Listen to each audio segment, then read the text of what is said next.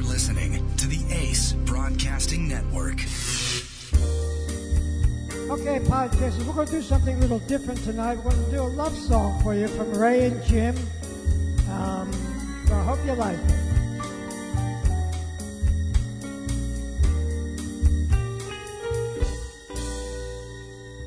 Someday, when Ray and Jim are awfully low, when the world is cold, we will feel a glow just knowing you're listening, and the way you're listening right now.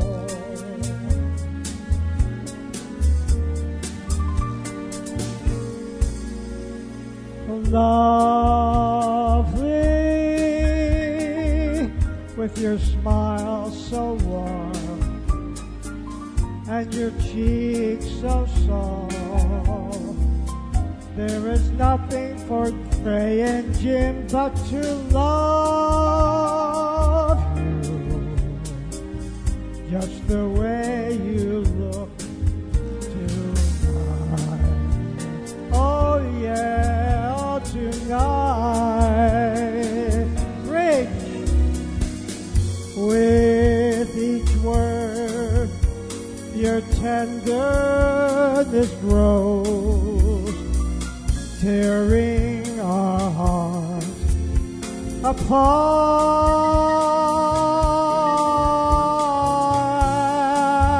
That laugh that wrinkles our nose touches Ray and Jim's foolish heart.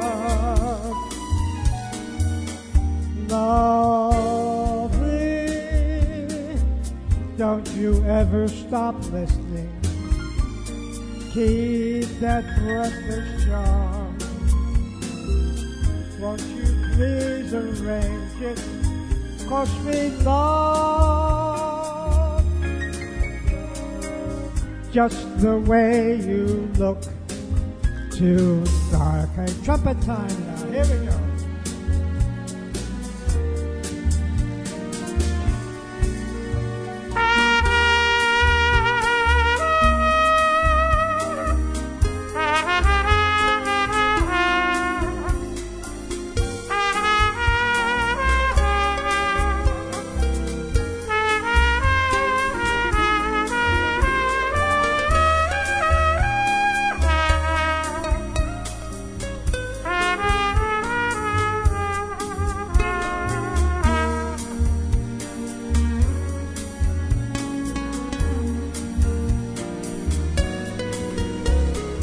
With each word, your tenderness grows, tearing our fears apart.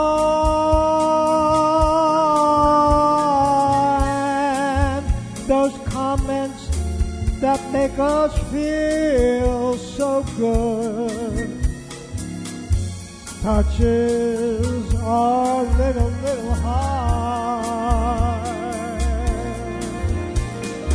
Lovely, never stop listening. Keep that breathless charm. Won't you please arrange it, 'cause we love you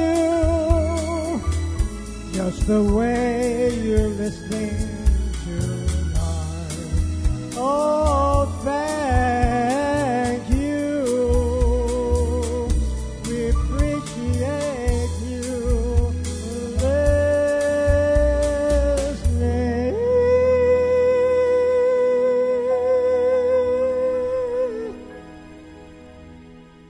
Okay, welcome to everybody, and I will do just a narrative just for introducing a couple of new words, and eventually will be built on moving towards. We're trying to understand kind of a little more about what I would call like the archaeology of a self. What is a self made of? How did it get that way? Where did it come from? Of course, it's an absolutely amazing process. In fact, I just thought of this right now. And with Ray, in just a few minutes, we'll go right into our other part. A self, it's really something.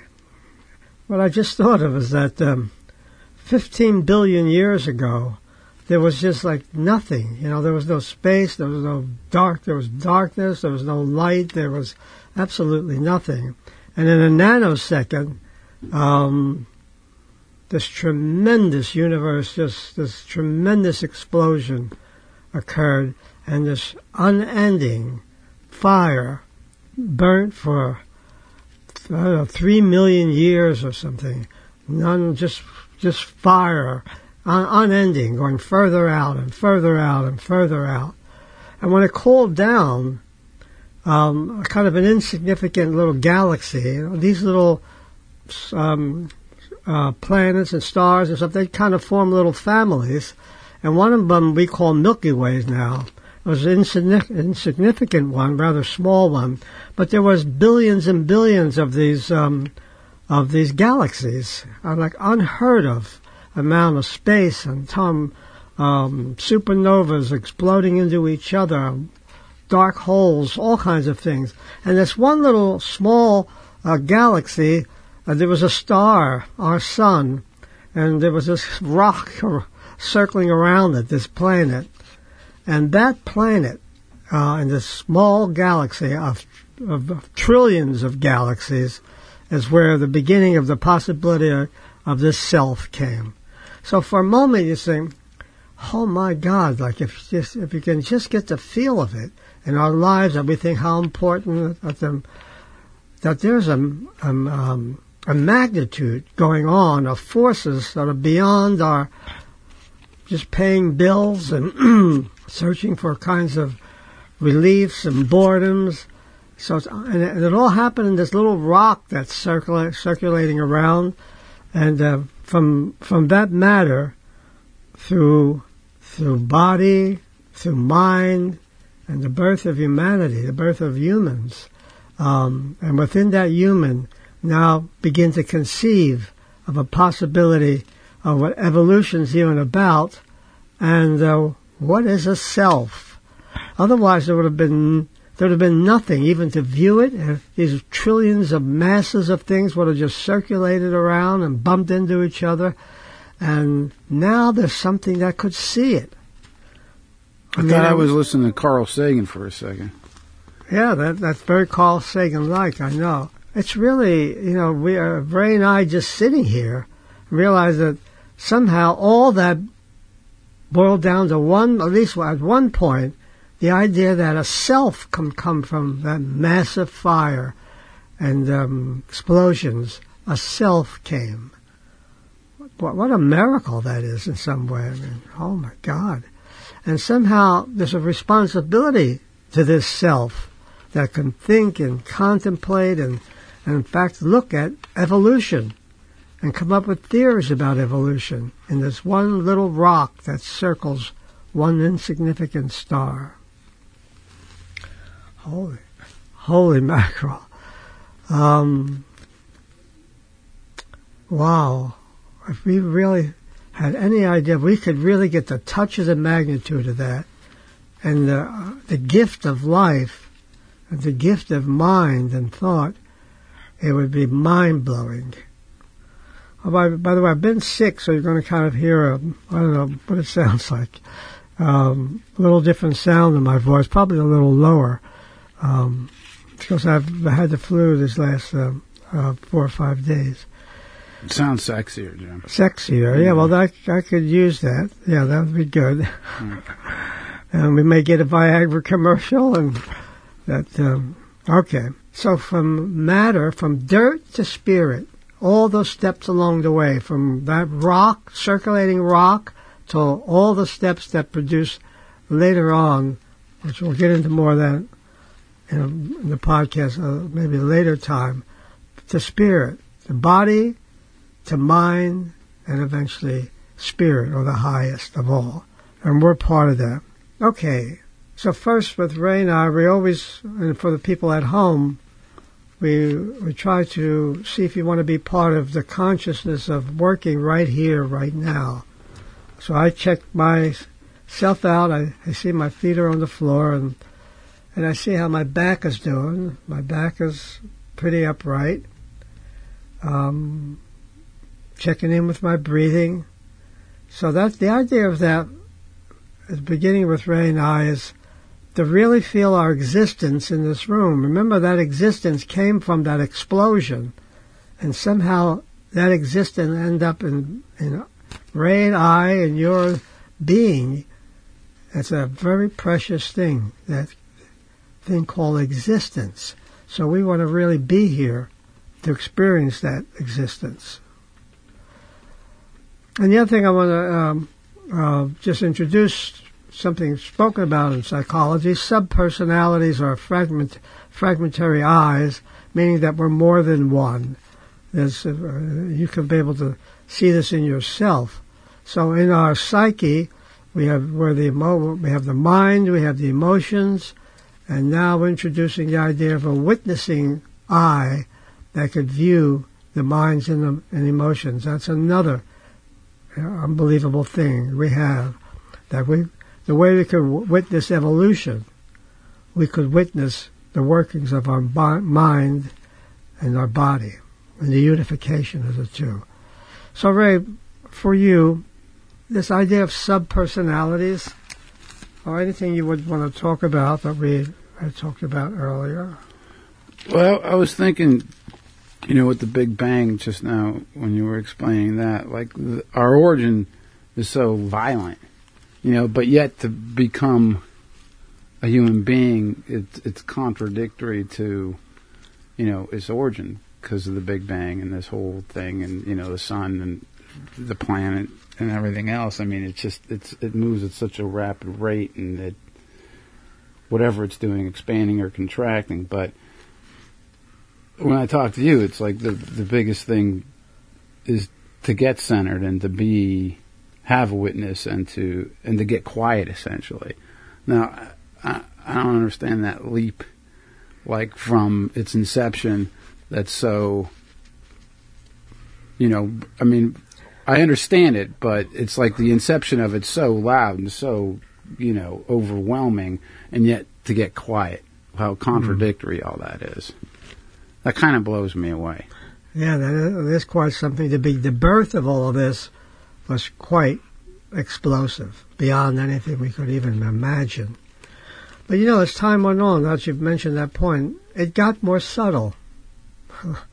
I mean, it had this fiery period. But when things settled down and elements began to develop, it got quiet. Those certainly going on all over the place anyway. Stars are bumping into each other and so on.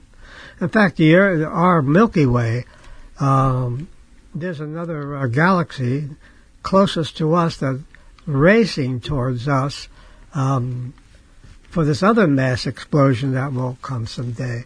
They're going to meet our Milky Way, the Andronian. I'm not sure what the other one's name, but they are moving. Centauri? What? Centauri? No, I'm not sure even if I would hear it, except I know the process of it. And they're racing towards each other. And of course, there's tremendous movement in the universe, a movement in a way that we can't measure, and we don't have the tools really to measure, though astronomy is certainly getting closer and closer and has measurements already.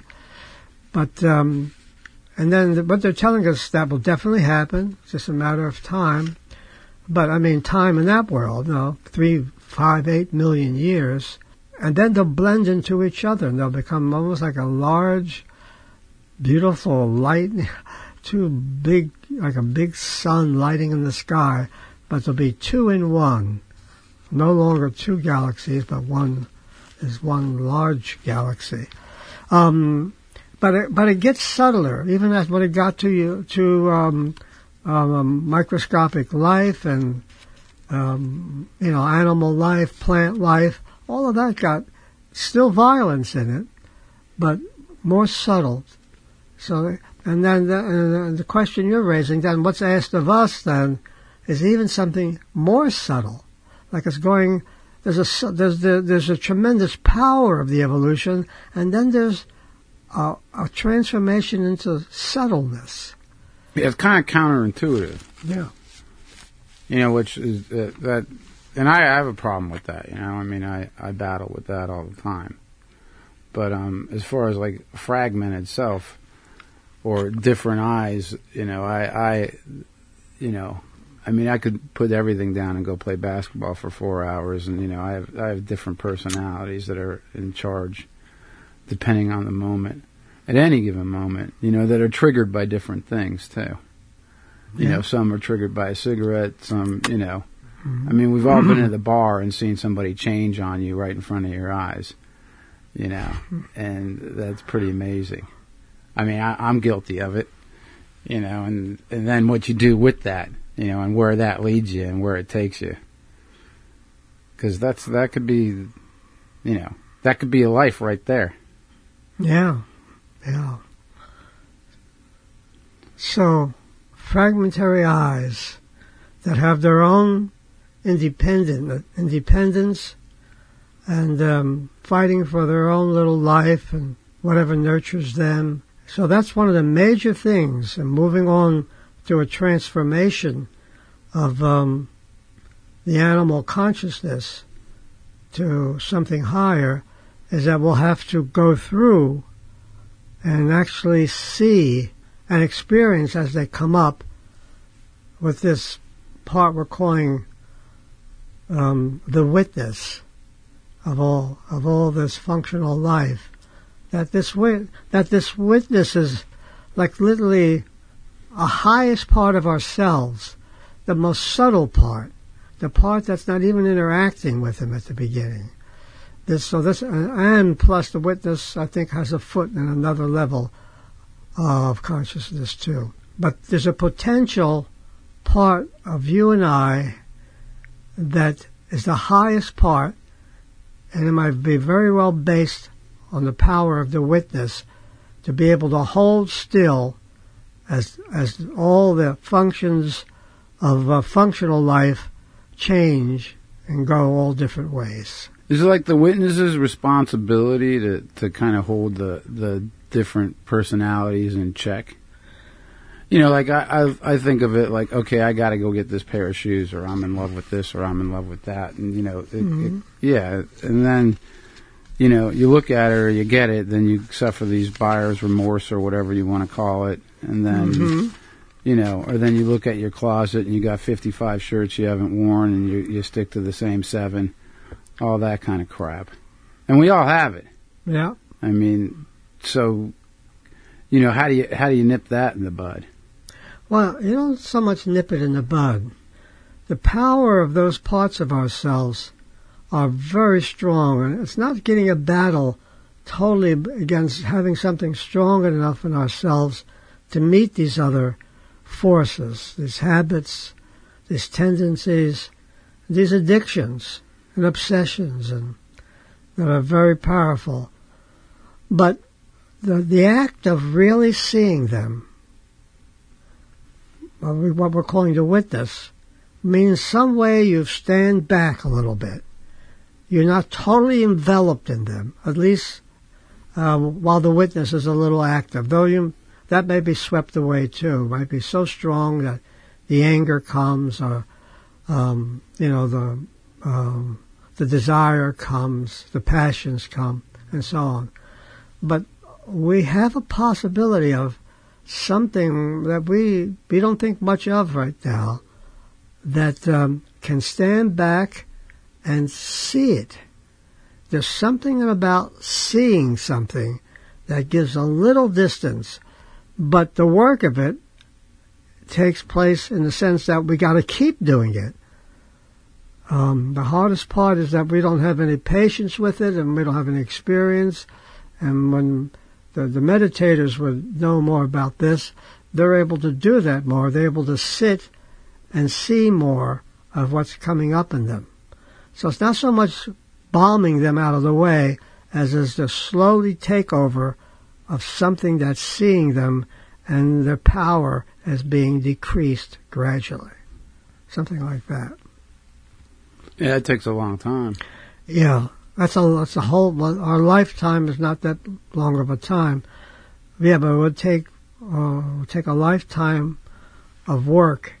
Remember we talked about that image I gave of that there's kind of a quiet place in us, but surrounding it is a cyclone. Remember that one? That cyclone is just what we're talking about. And this quiet place is not going to be particularly going to battle force by force with it. But it's possible if that quiet place was quiet enough, consistent enough, had practices enough, and particularly the practice of meditation and mindfulness, and particularly could work with a school or group, then they can get stronger and stronger and begin to eventually even blend. The cyclone won't be as strong anymore, and some kind of unification comes in. So that part is the most difficult, the struggling with the cyclone. You sit every day, right? Yeah. How much do you do? I sit a half hour in the morning, and then I also meditate with a group. That's a whole different kind of meditation. I mean, that's when I go to the Gurdjieff work, I sit with the group then. So there are other sittings like that. And then on Sunday, that's another place of a possible group sitting. And the other part I do on my own in the morning. So that's the idea of. So with a group, there's a very, very powerful feeling in sitting. You would have to know it. If you sat with 100 people, it's quite energy comes in the room. But if you do your individual sitting, let's say in the morning, half hour every day, right? Yeah. And you have a group that afternoon or whatever, you'll go and you'll do both? Oh, yeah. Yeah, I'll do both then. Yeah. There's many times where I do the morning, and then I know when I go some special occasions, like it was the anniversary of Gurdjieff's death, so they had an evening program, and there's always sitting. It's a world like with Zen and that whole Eastern world. The big part of it is to still yourself and sit and face why you can't, and face those parts of you that can't stand the idea that you're sitting and so on. So I would, in those cases I would do the morning sitting, and then when they had the evening. How long would the group sit for? Groups about 45 minutes. It varies. There's some that have gone longer. Like, will there be 100 people in this thing? There'll be at the Gurdjieff meetings? More or less. Sometimes there'll be more. It could be as high as 200. But you'll have a whole group there sitting silent. Excuse me, folks. And for 45 minutes straight. Yeah. Mm-hmm. Yeah. Now picture every family, that can't pull together 3 minutes. Together. No way. Like, not a chance, right? Mm-hmm. That's incredible. And how long have you been sitting individually, like for a half an hour a day? Well, a half hour. I didn't start with a half hour. Let's say when I got involved with, that was about 35 years ago. I couldn't sit at all. But gradually, taking a few minutes, going through that, 4, 5, 7, 8, 10 minutes at a time, I gradually worked up to it. So was the beginning the hardest? Yeah. When you haven't sat at all, and this is different for different people. Some people take to it. Yeah, I've battled with it. Yeah. I mean, I have a really hard time with it. Yeah, I did too. And still do. It's not, particularly if something's hot for the day, I want to get to it, I want to go there. And I really, really have to get up real early. If I have like a busy schedule, then I realize if I get on that schedule, I'm not going to sit. But if I'm going to sit, I'm going to have to sit early in the morning. And so that by the time my day begins, the sitting is harder as the longer you go into the day and do things. Yeah, because you get off track. Yeah, and now you're busy, and now you really don't have time for it. Now you can't settle yourself. So I always make sure I do it as early as the earliest is the best. I mean, early in the morning, 5 o'clock, 5. Let's say our last 10 now. So you've been sitting for 35 years, but let's say our last 10 years. How many days do you think you've missed? Oh, jeez. Probably days of illness. No, through this flu, I sat anyway. That I voluntarily missed it. Oh God, I don't know. Not many. No, I mean, like one hand kind of thing, right? Yeah. Mm-hmm. One hand. That's something. And sometimes at night too, when I feel like there was I couldn't go to there was a meeting where they were going to meditate the night that I was sick.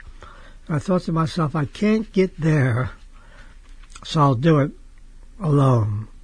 And I'll sit the same amount of time they're going to be sitting, but I'll do it in my house and not with them because I wasn't traveling very well then. So sometimes I'll do that too. But the idea about the sitting is that you almost really need a community. It's hard just to sit with no... I mean, it could be done. There are people that just do it on their own. But if you're part of a school, it's part of the school's practices.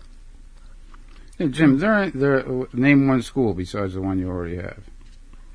I mean, it's not too readily available. You know what I mean? School means any place where people gather, that are trying for higher consciousness with practices, and some sort of guru or leader that has a lot of consciousness. That would take in traditions too, Sri Aurobindo and Ramakrishna and the whole Zen world.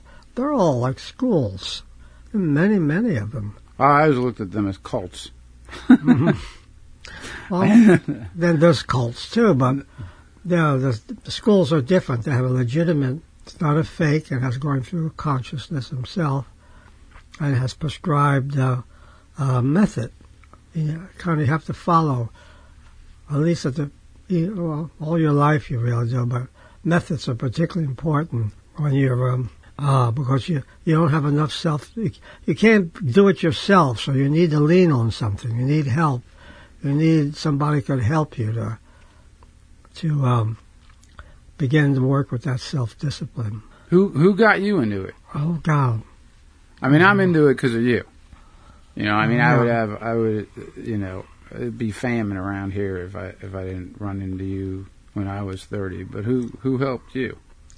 Well, funny, I'm trying to think. So it's way back. It's about 40 years ago. Well, how old was I then? Oh, 40? I was 40, yeah. 40, yeah. I'll help you out. I think I met a woman at some conference or something, and she began to tell me about it. And it sounded interesting. And she also recommended a book. Were you dating this woman, or was this just... let me see. Would I date her? Don't pretend like you don't remember either. I can't remember. Yeah. Come on. High temperature for 5 days. I can't remember. Okay, so you were dating her, and high temperature for 5 days. Well, I'm starting to black out. What is that? You black out.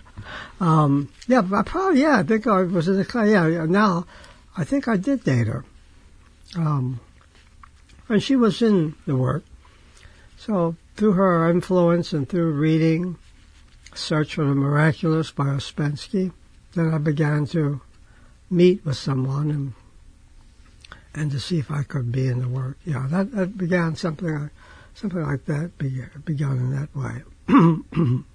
And did you yourself ever go to a shrink? Oh, yeah. Oh, God. Yeah. I'd probably be going to him today if he died suddenly. And how old were you when you started? I mean, you started pretty late with this stuff, right? No, I went way back when I lived in Philadelphia, and I started now be with musicians, and musicians are always kind of, they kind of know what's going on in the world of therapies and improvements and so on. Yeah, I met somebody that was in Reichian therapy, body therapy, and he was going there. I remember the name, Dr. Hershkowitz. I don't know if he's still. I wonder if he's still alive. You went to a guy named Dr. Hershkowitz? Yeah, he was going to him, and then this was in Philadelphia, and This sounding like Dr. Strangelove now. Mm-hmm.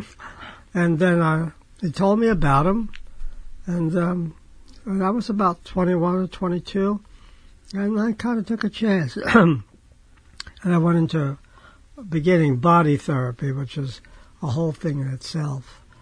So but there wasn't like a talking therapy so much. It was a release of tensions and body work and so on. So I did that. Would you like scream in there, or did they like? Yeah. You let your voice out, let your anger out. Was it like that, like John Lennon with the primal scream kind of stuff? Something a little. There's some things they have in common. But would you hold something when you were doing it? Like, describe it. I mean, did you get a pillow, or did you have did they have a stuffed mannequin or something? Let me think. You lay down like kind of a medical table or something. I mean, something where you. I'm trying to think where you could reach out and you could wave your arms and scream and holler, and therapists would direct it. Let's see, yeah, and you got a lot of release that way. You can punch this material, and you could punch. It was a pillow too, yeah, or something like that. I could punch that too, but it was a release of feelings, and he knew how, and the technique to loosen areas up. That he knew how to work the muscles so you could release from the throat, which were all very tight in throat, around the neck and the chest. He would go like and release those muscles so you get out. A lot of musicians went to, a lot of artists kind of. It was more of the art world. The Reichian therapy, Wilhelm Reich, he was an associate of Freud and broke away from Freud. And because of the war and Hitler, who was after him, he was a very revolutionary guy. And he ended up in Louisville, Kentucky, and of all places, but just save his life. He came back. He got into the United States, and then New York, and began to train therapists in New York. And they eventually, he died in prison in Louisville. They got him trumped up. They were afraid of him. They heard about the things he was doing, and they got him for crossing some minor thing, like bringing something across the state lines.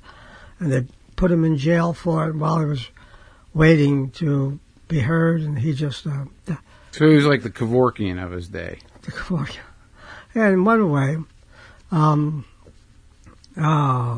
he was a very extraordinary man. It's under psychology hasn't given. He wrote something called character analysis. That was a very extraordinary book. And he trained with Reich and part of the psychoanalytical world. Very extraordinary man, and he brought this idea of body work and the importance of body in psychotherapy. So, he was a wonderful, also wonderful musician. He was an organist and wrote music and artist. And it's a shame he died too early. He had a lot more to give. Okay. I had to go to court mandated therapy when I was a kid. I was stealing, and I got caught stealing. I was about, I forget, like 14, 15, something like that. What was that like? Going to the court mandated one? Yeah. Well, you gotta go, get a ride there with my mom or dad. Well, no, it was my dad, because my mom didn't drive, and it was on Magnolia in Burbank. It was called Bridge. I remember it was called Bridge and they spelled it out like a hand, like the hand was coming to help you, kind of thing. I remember that place, yeah. Yeah, and then and it was just fucked up, wayward kids, and adolescent pregnancies and drug addiction and everything else. And I was in there for because I had to go. I had to do like 5 sessions or 7 sessions. I remember after the 3rd session, the woman said, you're fine. You don't have to come back. Which she was right at that time. But, I mean, considering what was going on around me, I was, I looked like, I was a preacher's kid there versus the other kids, And then, and then I went a couple of times outside of that, like in my 20s, I went a couple of times, but none of them caught.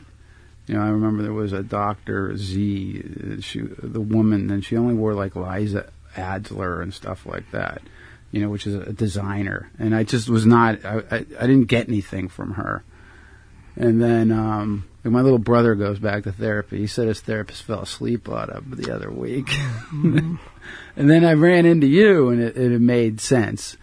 I mean, I went to 3 or 4 others, and I didn't really feel anything. I didn't get anything from it. And then when I went to you, and it took a couple of months to make any kind of sense.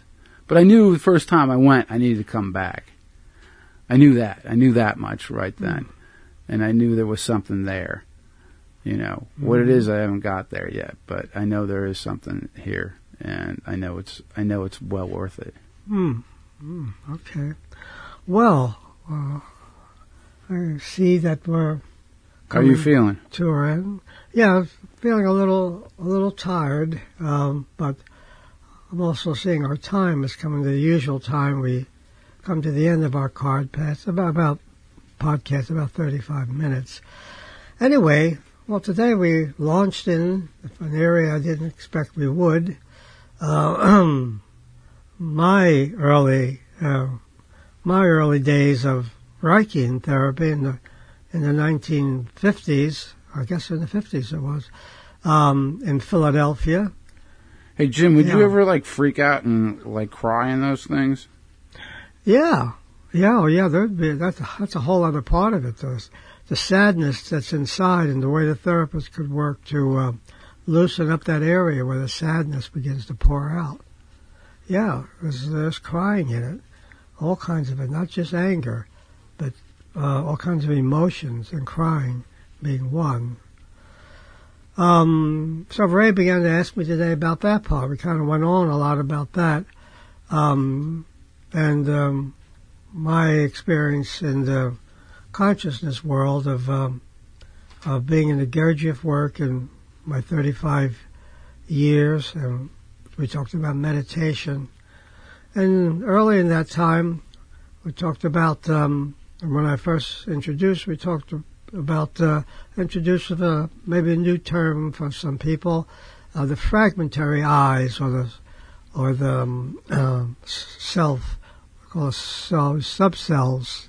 They call it subcells. And then we talked also a little about psychic consciousness, which is being made up of the human body, the mind. Then we introduced the idea of a third, which would be the witnessing. The third that witnesses and can get stronger and stronger as you use it more, and particularly if you're meditating, getting stronger and witness the functioning life. So they're the things we covered today. We actually covered much more than I thought we would. Okay, so let us both sign off. Hey, Jim, you should have a challenge out there to the listeners, try and sit every day for the next week and see how it goes. All right, you can challenge me to that. All right, I'm taking it on. Okay. And I'll talk about it. Well, everybody heard it. Ray said he's going to take it on, then you're going to report, you mean next week, how you doing? Yeah. Okay, so anybody else would like to just, we're not doing any special technique, or could be more relaxing. so I'm not going to do that over the air at this point. But where in the morning, just to close your eyes, and for those that do want to try, and just have a quietness about you, and you see what comes up. So Ray said he would try it and let us know next week. So anyway, yeah, we covered a lot of things this week. Look, I'm glad you were able to tune in.